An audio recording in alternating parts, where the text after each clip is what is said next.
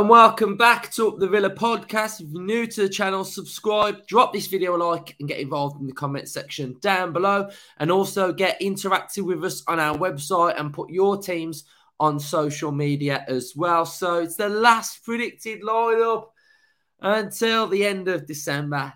This feature will be going into the cupboard for a little bit and it won't be coming out now until sort of the end of December. So we are going to be covering the World Cup. So we've got episodes that will be coming out virtually every day, match reactions to virtually all the games in the World Cup as well, talking points, England match previews, England match reactions, and then we'll just cover literally the whole tournament as well. So we aren't sort of ditching the channel while the World Cup's on. We've got loads of content coming. I'm sure there'll be transfer rumours as well. So there's plenty for you all to stick around for as well. And we're close to 10K.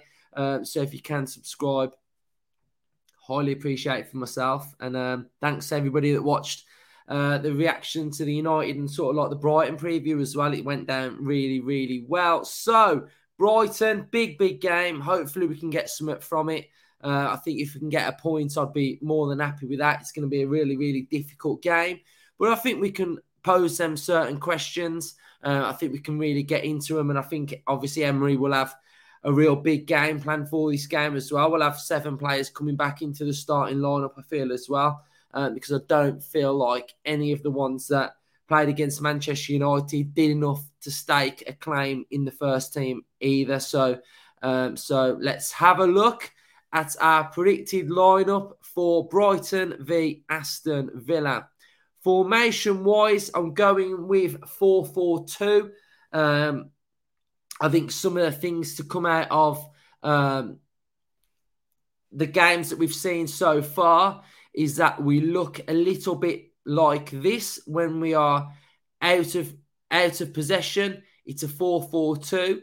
We're generally playing with a mid to high line, which worked really well in the first game against Man United, and then we got undone in the second half because we were getting through balls over the top through here, and we got a through ball over the top through here, and that defensive line couldn't really cope with it. In the first half against Manchester United, the high line was working quite well, to be fair. We was playing Fernandes offside. We played Rashford offside as well. So it did work well, but I think a breakdown in communication just didn't really help, and I think our back line just wasn't as fluid as what it could have been. So I think at the minute, we've got to be cautious of this high line because we got caught twice against Manchester United in the second half. So hopefully we can work on that. And that's not an area in which we're going to get done week in and week out. But yeah, this 4-4-2 system without the ball is working really well. There was times against Manchester United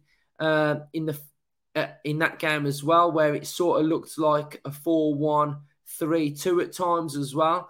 The formation looked like that slightly as well. So predominantly, we are a 4-4-2, aren't we, at the minute? And he has tweaked it from his Villarreal days where he was sort of playing that sort of asymmetric formation where we haven't really seen any of that. We're playing with this narrow little box formation as well. And I know Ten Hag has been really impressed with this formation as well. So it is working pretty well, to be fair. I'm liking what I'm seeing. It enables us to have these two up top that can sort of split at times. We'll get runners coming through as well. So it is working pretty well, and I'm really liking what I'm seeing. The fullbacks are going forward as well. They're offering some width. I think against Manchester United in that game, it didn't offer as much as what I would probably feel like we could do. I felt like that ball, when we sort of transitioned it to out wide, it did always sort of go back and then it was a little bit slower. But all in all, I am pretty happy with what I've seen then. So let's have a look at the formation and then what we're going to play. I think thankfully, Aston Villa turns down Argentina's request for us to have Martinez miss out this game. So Emi Martinez comes back. He's going to see a lot of the ball for Aston Villa in these games as well. So Tyrone Mings, Unfortunate that slip, wasn't it? It was an unfortunate slip. I thought Konsa had a decent game as well. I'm going to go with Matty Cash, and then he's going to be off to the World Cup. And then we're going to go with Luca Dean. I think that is our best defensive unit. I'm going to go with Dougie Luiz. He's going to play for me in that double pivot. And then I am going to go with... I thought Kamara played well, but I think against Brighton, we're going to have a little bit more structure and be a little bit more solid. And although I do feel like Kamara is the future, I think he played a lot of minutes against Man United and he is trying to get back to full fitness. So I think I would go and I'd stick with Dendoncker. I think his stature and his presence, I just think works really well at the minute. So I think I'd stick with Dendoncker. I would go with Jacob Ramsey on the right-hand side of the box. I think he's working really, really well with Leon Bailey. I think they're going to get a nice little partnership going as well. And then on the left-hand side of the box, we are going to go with Emi Buendia. And with Buendia, it's so important that he gets on the ball and he starts not dictating, but gets Villa ticking. I think he's got a really important part to play. And I was really impressed with what he was doing against Manchester United in the first game as well. We're going to go with Leon Bailey. Absolutely sensational stuff that I'm seeing from Bailey at the minute. I'm really, really liking what I'm seeing. He's dribbling, his confidence, he's direct, he's making runs, he's assisting. I mean, that ball, when he did that jinking run to Watkins was, oh my God, it was so, so good. It was unbelievable. So Bailey is going to start for me. And then up top, Ollie Watkins. That finish that he did, taking his time, looking up, was what we need him to do.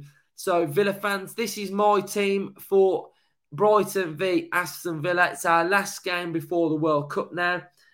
So our pre-match content is over now. And we'll be back for our match reaction. And then I'll do a debrief as well. And then we'll get into our World Cup content. So Villa fans, let me know what you make of my team. Would you stick with the team that beat Manchester United? I think that's the only one I would do unless there's any injuries. The only one you'd think is Dendoncker or Kamara, but I just think right now I think I'm sticking with Dendoncker. So Villa fans, if you can subscribe to our channel, let's get us to 10,000 subscribers. If you aren't signed into a Google account and you do watch us and you haven't got an account, just takes 2 minutes. Just create an email and then you can comment on all of our videos as well. So I know there's a few that watch that don't actually have an account. So I want to do a shout out to Thea. I've been asked to do a shout out. She's a little Villa fan that watches our videos as well. So shout out to Thea. And there were so many of you at the United game as well that came up to me. I mean, it blows my mind, to be fair. It literally blows my mind. I get that many people now that are like, Up the Villa podcast, love Up the Villa podcast. So if you are those people that do that, cheers. Even when I was walking out the game the other day, there was like people in their cars saying, I love your podcast. So, it means the world to me that like so many of you enjoy it. And that's the main part. And I just want as many of you to feel like you can comment on the videos and this is like your podcast as well, for you to voice your views. And I love that you all like each other's comments and all the banter that you have with each other as well. And you do comment on each other's posts as well. So it's a real cool little community that we've got. So I just want to say cheers for all the support, because, the last few months, the channel's just gone, it's done bits. So, I want to thank you all for that as well. So, we got a real good concept that I'm keeping tight lips until we get to 10K. So soon as we get there, I'll unleash it.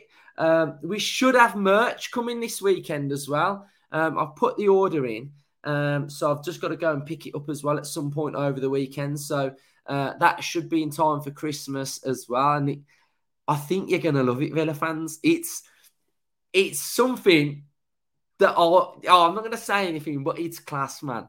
It's class. We've got about 20 odd items of this particular item. So there are only 20. And then if it goes quickly, then I can get another batch. So be sure to stay tuned, because once it's gone, it's gone.